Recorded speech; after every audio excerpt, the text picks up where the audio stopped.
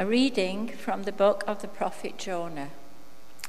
The word of the Lord came to Jonah at a second time, saying, "Get up, go to Nineveh, that great city, and proclaim to it the message that I tell you."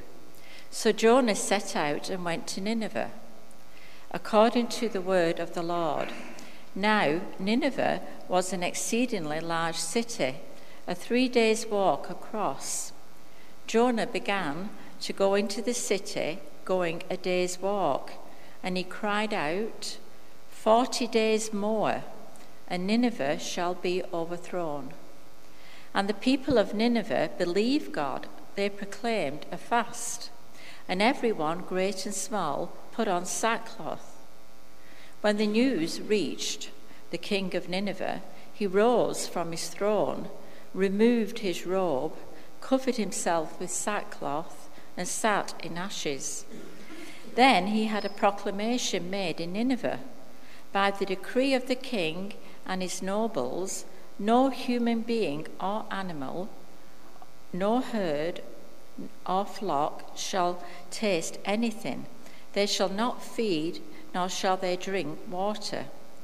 Human beings and animals shall be covered with sackcloth, and they shall cry mightily to God, and shall turn from their evil ways, and from the violence that is in their hands. Who knows? God may relent and change his mind. He may turn from his fierce anger, so that we do not perish. When God saw what they did, how they turned from their evil ways, God changed his mind about the calamity that he had said he would bring upon them, and he did not do it. The word of the Lord. Thanks be to God.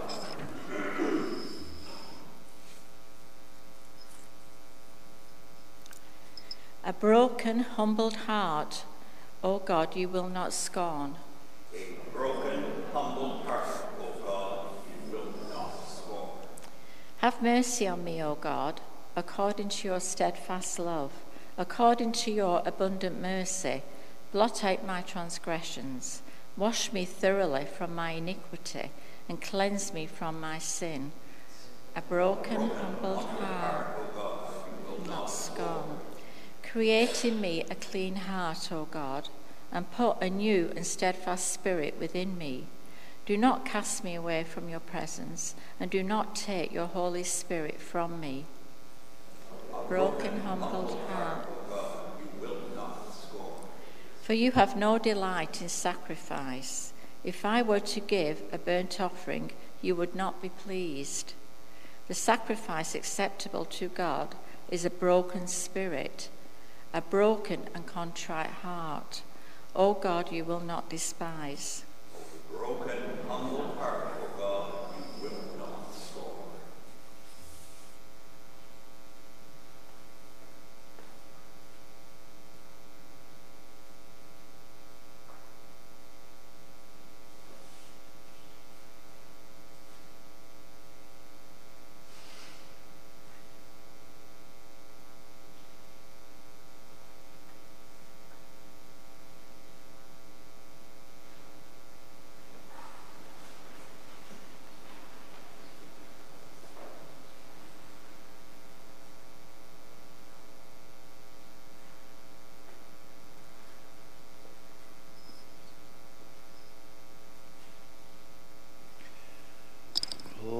And praise to you, Lord Jesus Christ. Glory and praise to you, Lord Jesus Christ. With all your heart turn to me, for I am tender and compassionate. Glory and praise to you, Lord Jesus Christ. The Lord be with you. A reading from the Holy Gospel according to Luke. When the crowds were increasing, Jesus began to say, This generation is an evil generation. It asks for a sign. But no sign will be given to it except the sign of Jonah. For just as Jonah became a sign to the people of Nineveh, so the Son of Man will be to this generation. The Queen of the South will rise at the judgment with the people of this generation and condemn them, because she came from the ends of the earth to listen to the wisdom of Solomon, and see, something greater than Solomon is here.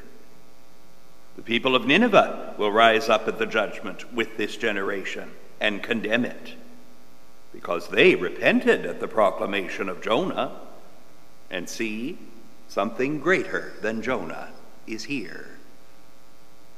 The Gospel of the Lord.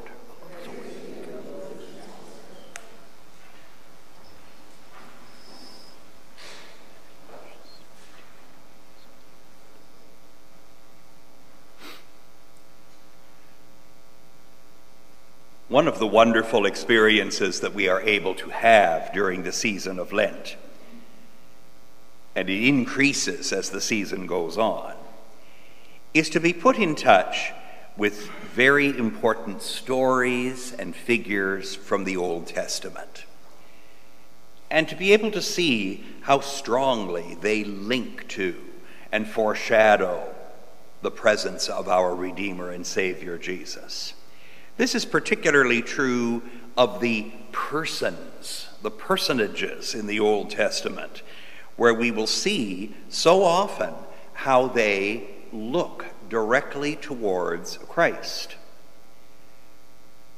The fathers of the church used to refer to this sort of thing as being a type. In fact, we actually heard that last Sunday.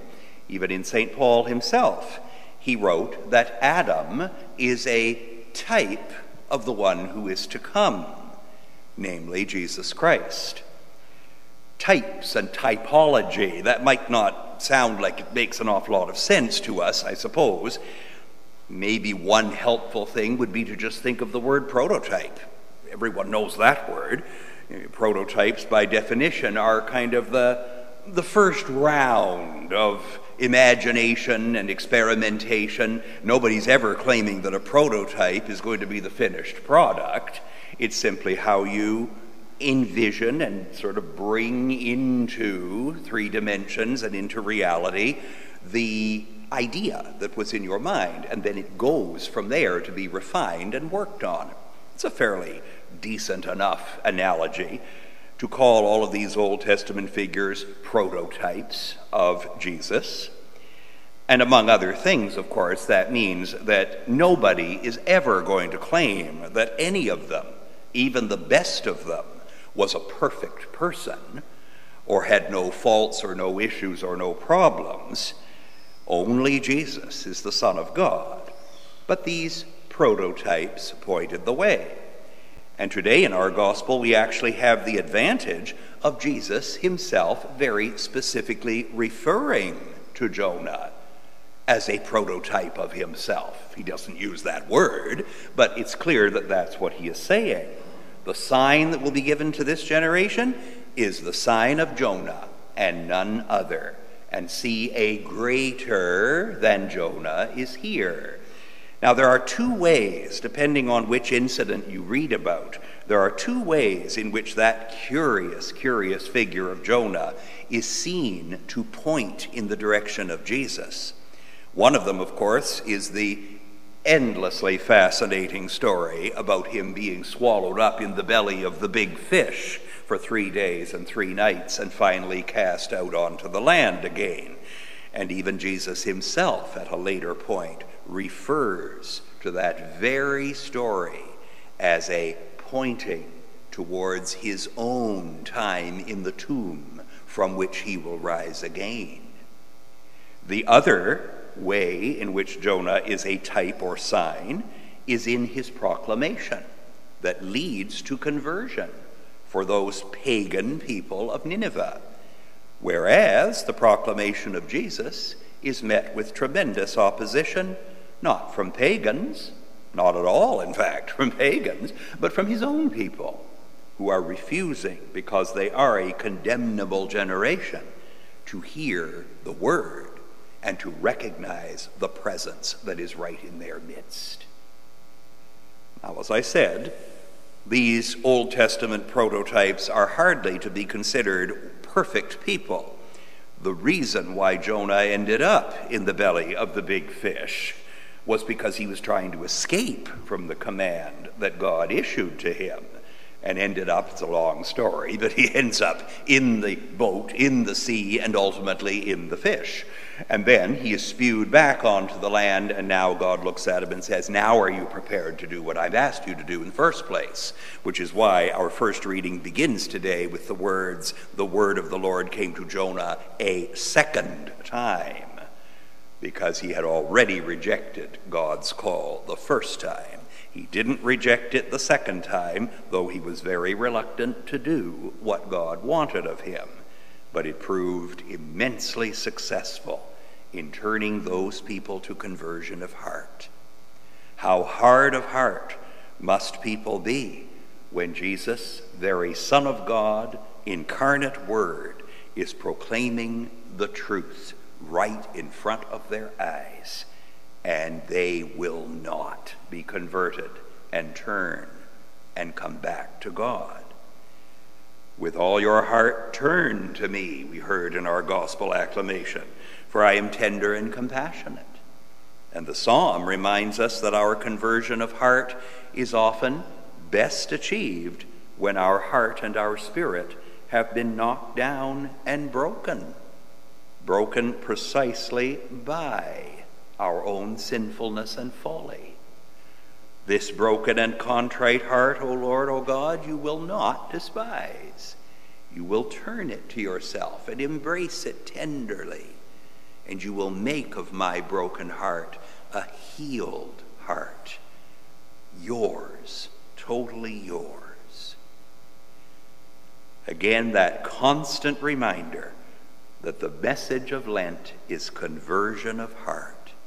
Come to the Lord. Let him rescue you. Let him turn you into everything you were meant to be. So that, so to speak, we ourselves don't remain a prototype of our best selves, but actually graduate to become our best selves by the grace of God.